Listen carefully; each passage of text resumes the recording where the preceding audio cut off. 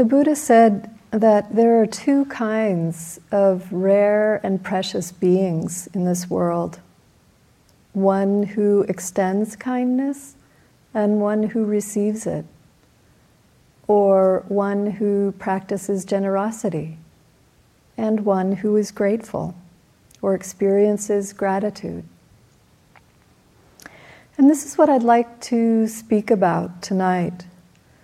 These very nourishing and important qualities that are recognized in every spiritual tradition and that are a very significant part of the foundation for the development of wisdom and compassion. There's a proverb that says, "He who allows his day to pass by without practicing generosity and appreciating life's pleasures is like a blacksmith's bellows. He breathes, but does not live." It's mentioned often in the texts that the Buddha taught generosity before morality or ethical conduct, and morality before meditation or the development of the mind. And when we look at these areas, we can see that they're not really separate. In fact, the guidelines for ethical conduct, the precepts, are referred to in the Anguttara Nikaya as the 5 greatest gifts that we can give, valued by noble men and noble women throughout time. It says that these are gifts whose value was known in the past, is known in the present, and will continue to be known in the future. In observing and upholding the precepts, we're giving the tremendous gift of safety, of fearlessness. We're giving the gift of ease to other living beings. We're giving our love and our care. So the precepts are a kind of protection, but they're also of great help as we cultivate important qualities that are beneficial in both practice and in daily life. Paying attention to the areas outlined in the precepts, not harming living beings, not taking what is not offered, not harming with our sexual energy, not lying, and not clouding the mind with intoxicants.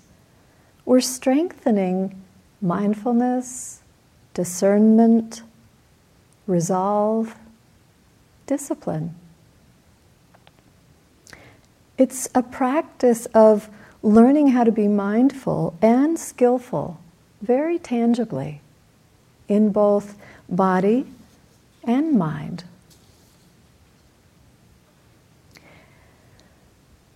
The spirit in which this practice is undertaken is really critical.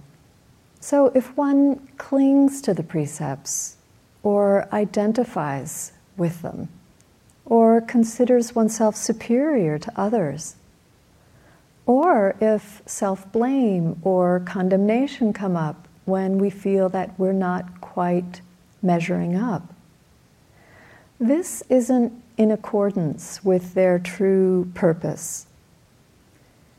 But if one commits to the precepts as a practice, as guidelines, or areas to continually train in mindfulness, then they're a great support.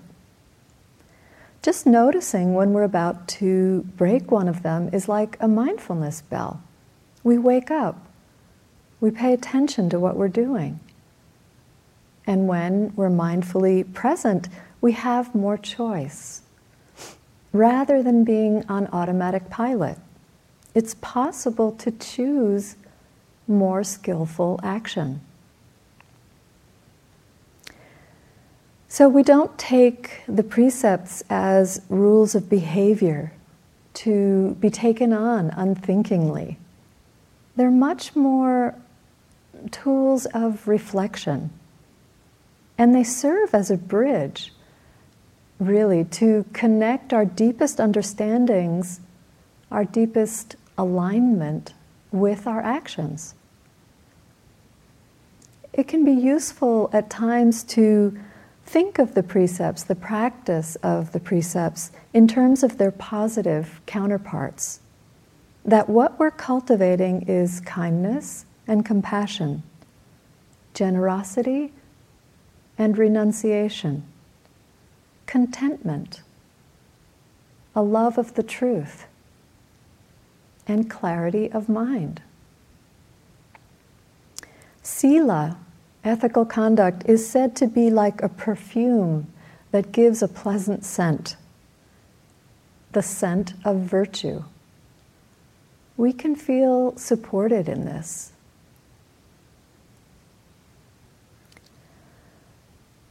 Generosity as a practice has a very important purifying capacity. It helps to clear the mind and heart, to make us ready for meditative insight and for progress on the path of awakening. Though our personal motivations or even goals in practice might appear to be different on the surface, underneath, inevitably, they boil down to the lessening and ultimately the uprooting of greed, hatred, and delusion in our lives. Cultivating and practicing generosity supports this goal very directly. Generosity itself is a greater force than that of greed or hatred. So when we give of ourselves, either materially or of our presence, we're cultivating kindness, selflessness, compassion, and wisdom. And the forces of attachment and aversion are weakening. Also, when we make it a practice to give, we're developing a mind that's agile rather than fixed and rigid. And this agility of mind is really beneficial in meditation practice and in the uprooting of delusion. The Buddha knew very well the potential and the importance of generosity as part of the spiritual path, and he made the often quoted statement that if people only knew the power of giving as he did, they would not take a single meal without sharing their food with others. Some years back, I had the opportunity to travel for a time in India with a few friends from here in Barrie. We went together. And I had the good fortune to visit with Dipama, who is a very accomplished yogi and teacher. And I remember this one day when we were visiting with her, and we were having a meal at a big long table in Bodh Gaya. And we were waiting at this table for our food to come, and it just so happened that Dipama received her food first. And when her food came, she just immediately started feeding it to us. And I remember she's a very tiny woman. She was a very tiny woman, and she was taking handfuls of the food and reaching across the table and putting them in our mouths. And it felt like her whole hand was going in my mouth. She was so small. But she was really joyful doing it. It was so beautiful to watch. There was such happiness in her sharing.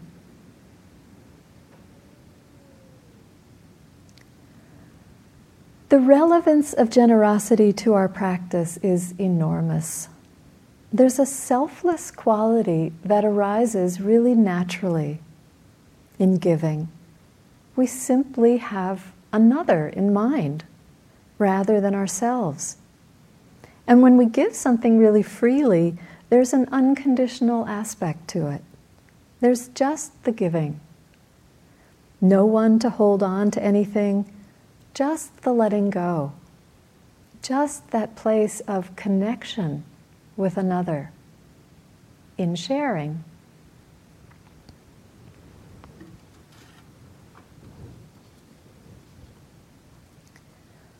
Just this evening I was reading something and came across this quotation from Viktor Frankl, who was a survivor of Auschwitz. He said, "We who lived in concentration camps can remember those who walked through the huts comforting others, giving away their last piece of bread. They may have been few in number, but they offer sufficient proof that everything can be taken from a person but one thing, the last of human freedoms, to choose one's attitude in any given set of circumstances, to choose one's own way."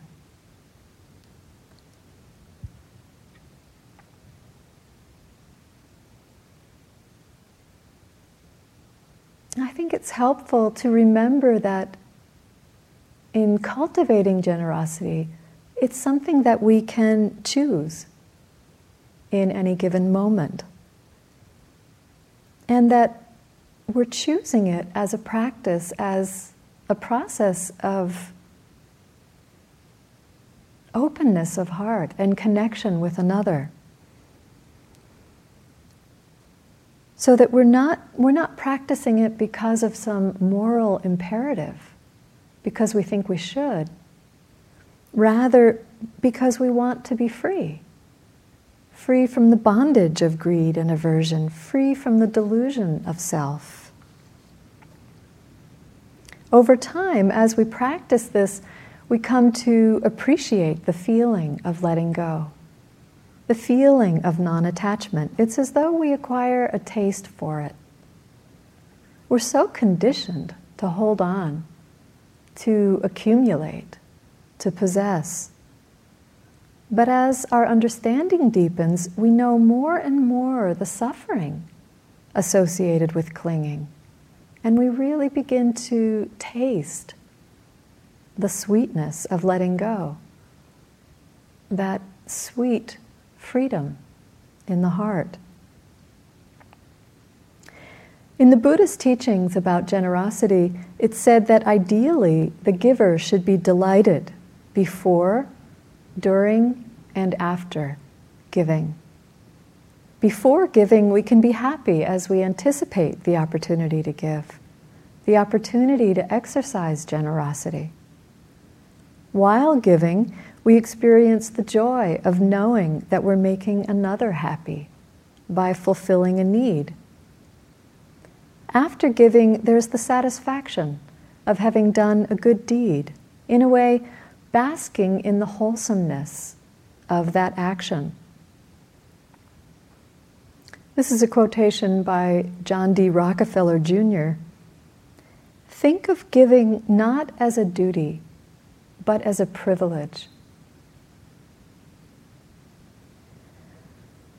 When we experience the happiness before, during, and after giving, we come to understand the privilege that it is. In the suttas, this is elaborated on even further. It said that it's not even possible to estimate the amount of merit that accrues when an offering is endowed with 6 particular characteristics. And I just mentioned the first 3 characteristics: the happiness of the giver before, during, and after giving. It's that nobility of thought without a trace of greed before, during, and after the offering that makes a gift truly great. The second 3 characteristics reside with the recipient.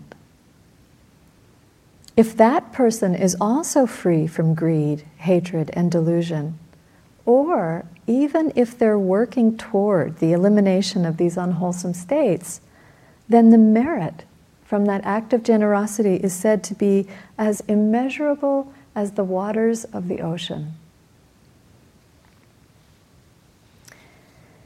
It's not so common in our experience to have those 6 characteristics in place. But even when one of them is there, is strong, it's so inspiring. I have a really dear friend who's a tremendous source of inspiration to me in this regard. She's one of those rare beings to whom generosity seems to come quite easily. Her delight in giving is so apparent. Over the years of our friendship, she's given me so much in so many different ways. She's put me up, housed me, fed me, taken care of me in that way with such love and kindness. But she also gives of herself in very profound ways. She has an amazing ability to shift her focus from herself to another. So, for example, over the years, at different times, we've made plans together, and then for one reason or another, I've had to cancel or change the plan as it's evolving. And although she might feel disappointed because it was something that she was looking forward to, she's very skillful at shifting her focus in that moment to me and to what I need, and really respecting that and actually appreciating that I'm taking care of myself and I'm doing what I need to do. It's as though we aren't separate.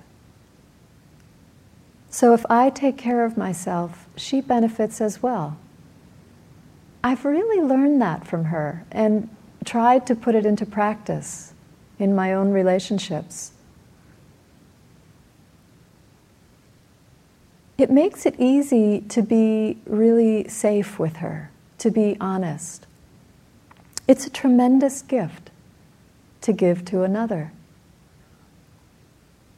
In a way, it's not so different from the quality of mudita, the quality of heart that delights in the happiness of another, because it's that same ability to shift our focus from oneself to another and to care about their well-being as well as our own. Parents get to develop and practice this a lot, this kind of giving, that tremendous generosity of the heart.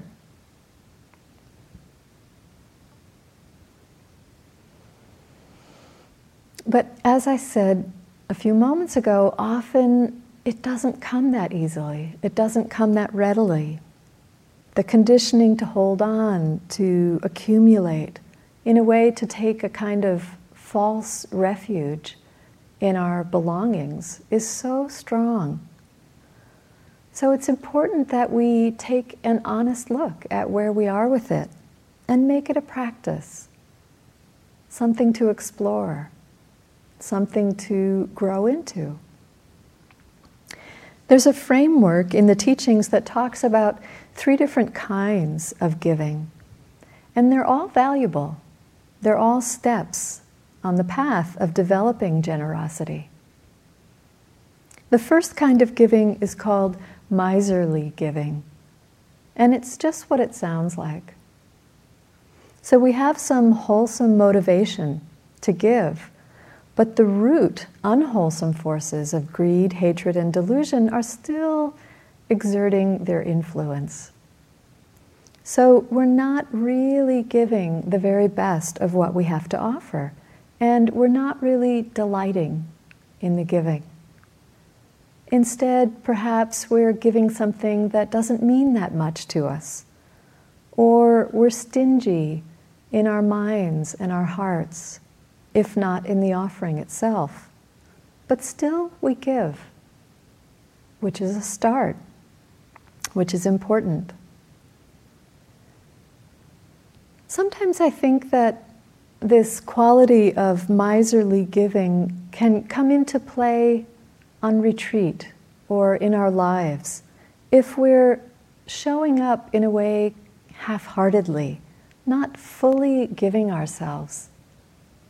It can happen sometimes that there's a strong motivation, for example, to come on a retreat, and then once we get there, there are all the difficulties, the challenges, and it's hard work.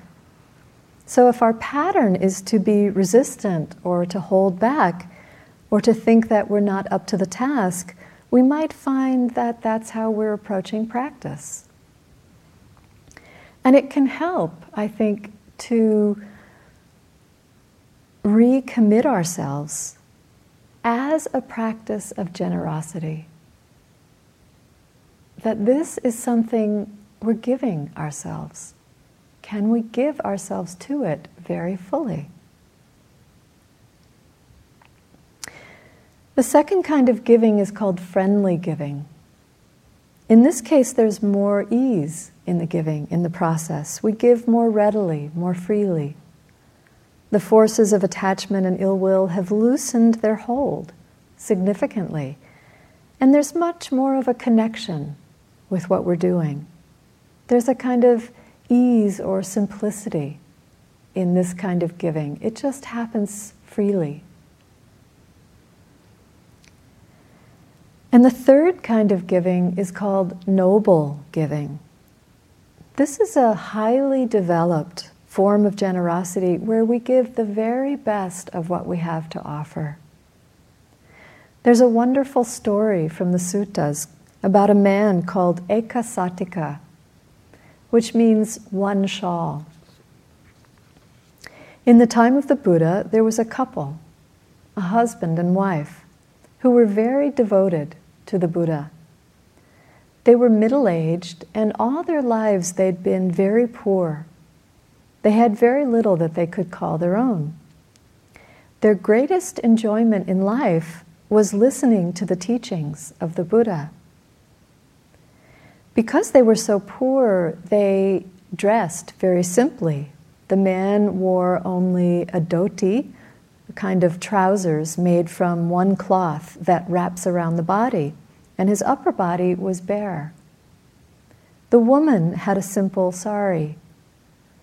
Between them, they had only one shawl with which to cover themselves when they went to hear the Buddha speak. So they would take turns. One night the man would go, and the next night the woman would go. One day the Buddha was giving a talk on generosity that was so inspiring. He talked about generosity as the base or the foundation for the whole spiritual path. It was the husband's turn to be at the talk, and as he listened, the feeling arose very strongly in him to offer something, to give something. But he thought, I'm poor. What do I have to give? The only thing I own is this one shawl. I want to give something to the Buddha. But what about my wife? If I give this one shawl, she won't be able to come again to hear any more teachings. But then again, the feeling arose really strongly to give. And then he started thinking, neither one of us will be able to come again. We'll never hear the Dharma again because we won't have suitable dress. And this went on for quite a while. The feeling to give would arise, then he would doubt and wonder if he could, and it went back and forth like a war inside. At some point in the process, this inner battle that he was engaged in was over. And he knew that he had to make the offering of their one shawl. He was so happy when this battle was over that he stood up and shouted out loud, I won! I won!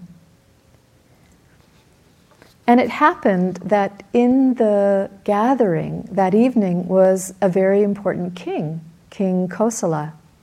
And when he heard this poor man yelling, I won, he jumped up and pulled out his sword. And he brandished it at the man and insisted that he tell him what it was that he had won. the man quickly exclaimed, "Not your kingdom." And he explained to King Kosala how he had defeated his own greed. As the king listened to this poor man's story, he felt so touched and inspired. And he thought, I am a great king, but I am not so great as this simple man. And he, in turn, was inspired to be generous. So, as the story goes, he gave the man and his wife a pile of gold and a fine new house and many shawls to wear. What I like best about that story is how that internal struggle of holding on and wanting to give is depicted so clearly. And also, I like the man's great happiness in winning the battle, in realizing he could make that offering. We can see this for ourselves. What brings happiness? What brings ease in our hearts? In our lives, we acquire and we lose. We have the opportunity to let go, or even to give very wholeheartedly. And that act of giving has tremendous power to transform our state of mind. The heart can shift from closed and tight to open and spacious, or even joyful. I saw a really beautiful example of this among the staff over at the retreat center a few years back. And it started one day, and I was involved, unknowingly at the time. It was the summertime, and I was at one of my favorite places to be in the summertime, which is a lake near here, where I like to swim. So I was in the habit of taking my lunch to the lake and swimming, and then eating lunch on the beach. And sometimes I would even bring some work to the beach and spend the afternoon there, just doing some reading or whatever I was working on there on the beach. And on this particular day, that's what I was doing. And there were some staff people from the retreat center also there on their lunch break.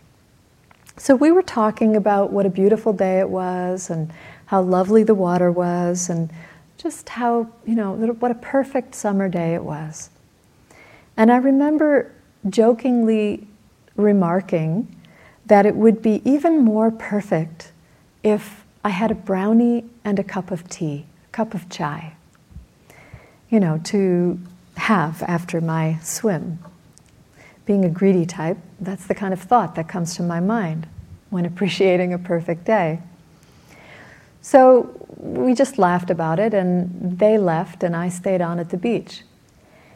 And about 20 minutes later, I was reading, and I heard a car horn beeping at the road just behind the beach.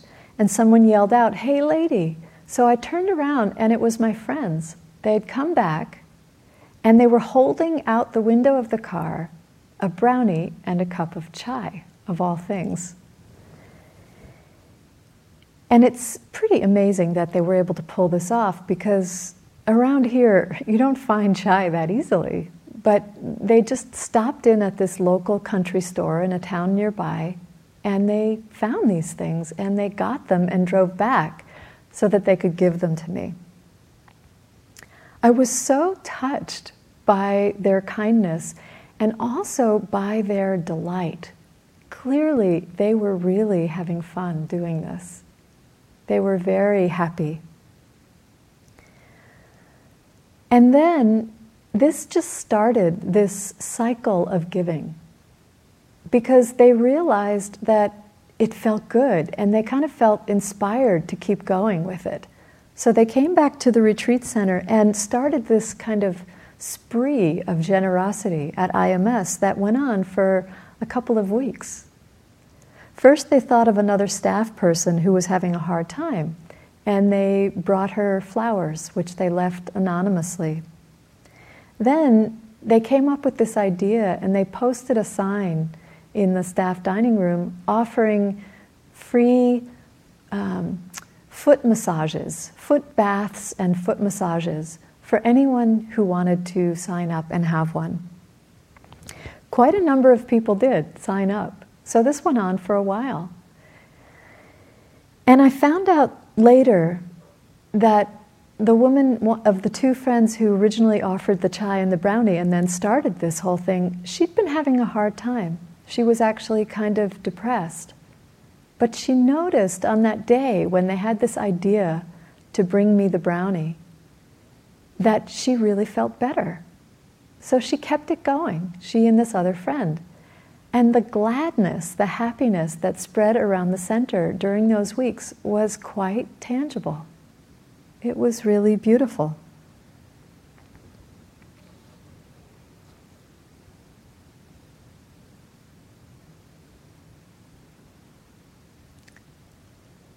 It's suggested in the teachings that we should reflect on our own generosity as a way to uplift the heart and put us in a mind state that's conducive to practice.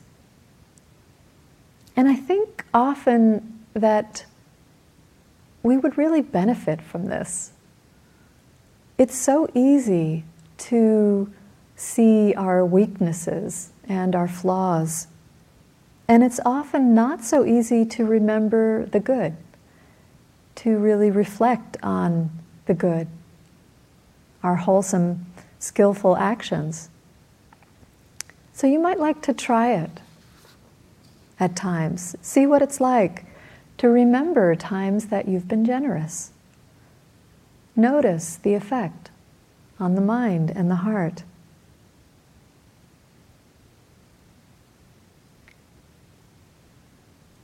Sometimes when I'm putting together Dharma talks, I do this. Because it can happen in that process on occasion that one or other of the hindrances can arise.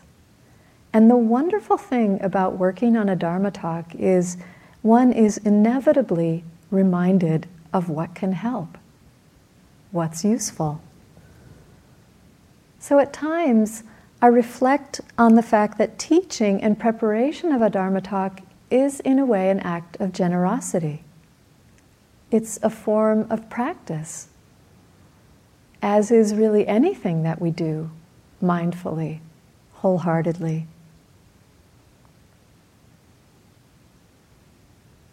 When I remember this about teaching, I get out of my own way. And then the mind becomes more clear and the heart more free, and the process happens more easily, more readily.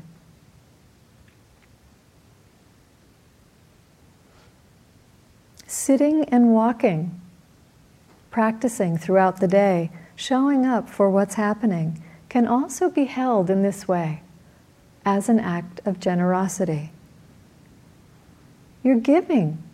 It's a tremendously dedicated giving of time and energy and presence to see clearly, to deepen understanding. It's a gift to that very conscious part of ourselves. We're taking care of and nourishing the wholesome and abandoning the unwholesome. Wanting, not wanting, confusion. So we're giving to a very conscious part of ourselves. We're letting go of what's unwholesome, unskillful. This is wise generosity. Generosity associated with wisdom before, during, and after the act is the highest type of giving.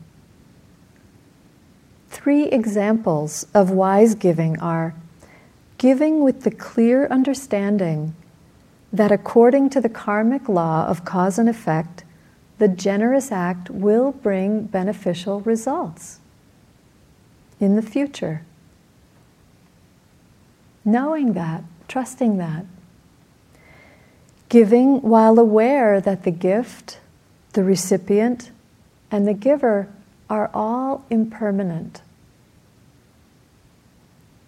So infusing generosity with wisdom. And the third is giving with the aim of enhancing one's efforts to become enlightened. So it's important to reflect on generosity, to actually make it a very conscious process. In the texts it says that to adorn the mind is actually the best motivation for giving. And adorning the mind means beautifying it by ridding it of attachment and greed.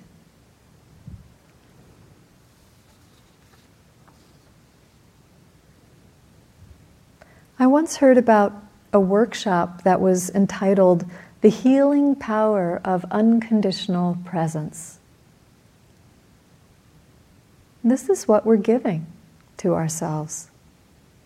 Such a beautiful and powerful gift. So healing. Simply maintaining noble silence is an act of generosity to ourselves and to others, surely. You're also offering each other the incredibly important gift of support as you do your own practice. There are times when we might be struggling or wavering in our energy in practice, but we're held up by the continuity of practice going on around us. This is a tremendous gift, the gift of Sangha.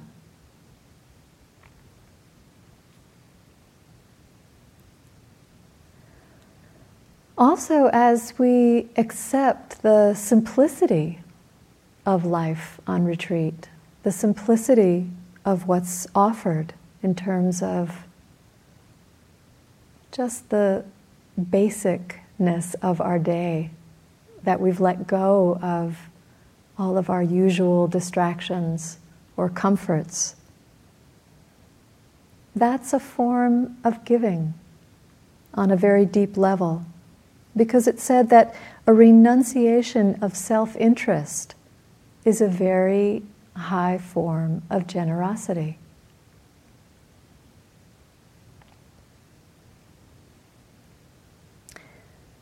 So as we practice in these ways, and the contraction of craving and grasping begins to let go, there's an opening to what we do have. A great appreciation can arise in the heart, which is the other beautiful mind state so closely linked to generosity: gratitude. In thinking about gratitude, I found it hard to really find the right words to describe that state. A fullness of heart. At times it feels almost like a kind of reverence or bowing down in being touched by something. Deep appreciation. It's so beautiful, that quality, and so nourishing. And it's something else that we can draw on for support. There are times in my life when I feel tight or that I'm struggling in some way, that I'll just try to remember what I'm grateful for as a wise reflection, as a way to help shift that energy and for the heart to be uplifted again. When we remember how much we do have, even in the simplicity of this moment, experiencing a breath, being touched by the beauty of the natural world, being held in this incredibly supportive environment, we settle inside. contentment arises. And out of that contentment, we're able to continue to practice letting go, freeing the heart on deeper and deeper levels.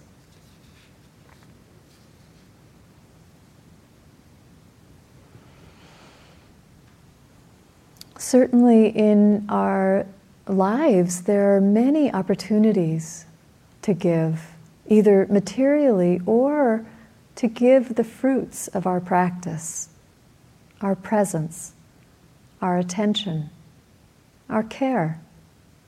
Sometimes it can be so simple. A couple of years ago in the winter, I got quite sick and ended up having pneumonia. And during that time, friends would come by to check in on me. Sometimes they would just come by and sit with me. Sometimes they'd bring some flowers or a card, some soup.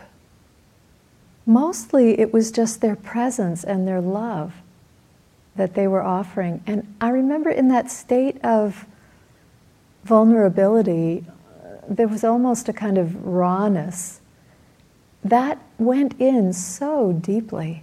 I was so touched, so moved by it. Just the simplest expressions of kindness went right to my heart. It was as though I was being visited by devas carrying pots of soup. Often I was so filled with gratitude and love that tears would just pour out of my eyes. I know for some of my friends they were a little concerned, but it was actually great appreciation and gratitude. So sometimes generosity can be that simple, just showing up for someone, really being present, caring. And sometimes it's not so simple. It helps me to remember to hold generosity as a practice, in a way to surrender to it as a practice, in the same ways that we need to surrender to our practice of mindfulness, of clear seeing, when it's not always what we might like to be seeing. There's a selfless quality to generosity that's sometimes a really hard lesson learned. One of my greatest teachers in this has been my mother. Perhaps, like some of you, there are challenges in our relationship. She has a mental illness, and though medication helps considerably, it's not the choice that she makes. So she's pretty unpredictable. If I have a fixed idea about how I can help or what I can offer, I suffer. One of the ways that her particular illness manifests is that she needs to have a bad guy, someone outside of herself to focus on as the source of her suffering. And for most of my life, I had never been in that role. I had always been in the role of support. And then a few years ago, for no apparent reason, I was in that role. And it was hugely challenging. I felt under emotional attack and had to withdraw for my own protection. It wasn't an easy process, and I definitely had my own reactivity. But over time, I learned to let go of how I thought it should be. I guess I surrendered in a way. I saw that all I could do was let her be and accept that on some level she was doing what she needed to do to survive. The only thing that I could give at that point was not to put her out of my heart. And then, over time, conditions changed again. And now I'm able to give my presence, my attention, my care, even though still often it doesn't really look like what I'd like it to look like. Not to keep anyone out of our hearts. This is a form of generosity. The Dalai Lama, in talking about the gifts of love and compassion, said this: "This then is my true religion, my simple faith. In this sense, there's no need for temple or church, for mosque or synagogue, no need for complicated philosophy, doctrine, or dogma. Our own heart, our own mind is the temple. The doctrine is compassion. Love for others and respect for their rights and dignity, no matter who or what they are. Ultimately, these are all we need. So long as we practice these in our daily lives, then no matter if we are learned or unlearned, whether we believe in Buddha or in God, or follow some other religion, or none at all, as long as we have compassion for others and conduct ourselves with restraint out of a sense of responsibility, there is no doubt that we will be happy." So we do our best with it as we embrace the practice of generosity, never putting anyone out of our hearts, including ourselves.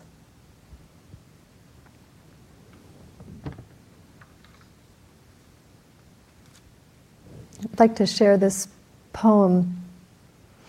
Consider the generosity of the 1-year-old who has no words to exchange with you yet, and instead offers up her favorite drooled-on blanket, her green rhinoceros as big as she is, her cloth doll with the long blonde pigtails, her battered cardboard books swung open on their soggy pages. If you were outdoors, she would hand you a dead beetle, a fistful of grass, a pebble, by way of introduction or just because. And if a moment later she wanted it back, it would be for the joy of the game that makes of every simple object an offering. This is me. Here is who I am. In the same way, sun drapes a buttered scarf across your face. Rose opens herself to your glance, and rain shares its divine melancholy. The whole world keeps whispering or shouting to you, while you worry over matters of finance, of relationship, important issues related to getting and spending, having and hoarding. Though you were once that baby, though you are still that world.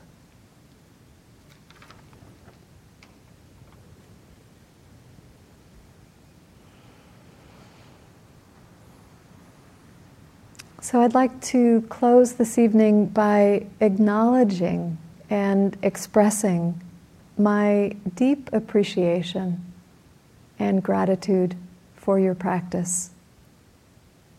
Thank you for the gift of your practice. Let's sit together for a few moments.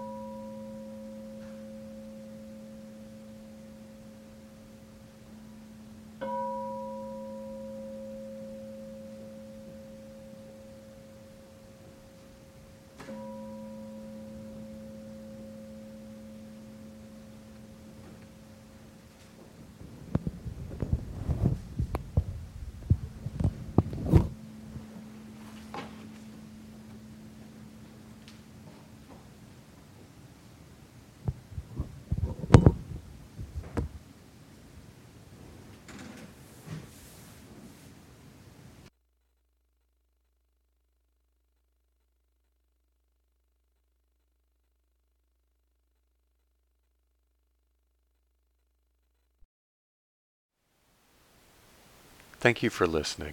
To learn how you can support the teachers and Dharma Seed, please visit dharmaseed.org/donate.